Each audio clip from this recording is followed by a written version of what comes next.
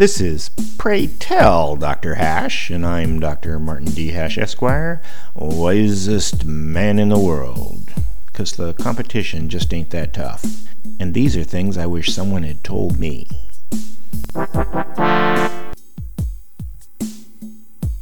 Today's topic: middle versus center. Since the metaphors of right and left are so common in political parlance, many people who claim to be neither naturally say they're in the middle, whatever that means.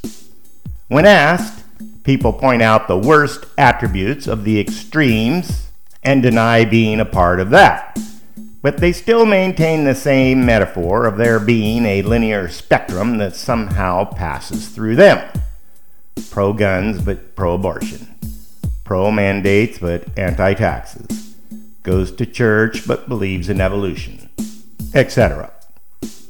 Because the mix and matches are infinite, the middle is undefinable, and there is no political party that represents them. Another way of identifying one's political self is by joining the center. The center's metaphor is a circle and has only one ideological dichotomy. At the center is personal autonomy, making choices for yourself, surrounded all around by authoritarianism, people telling you what to do.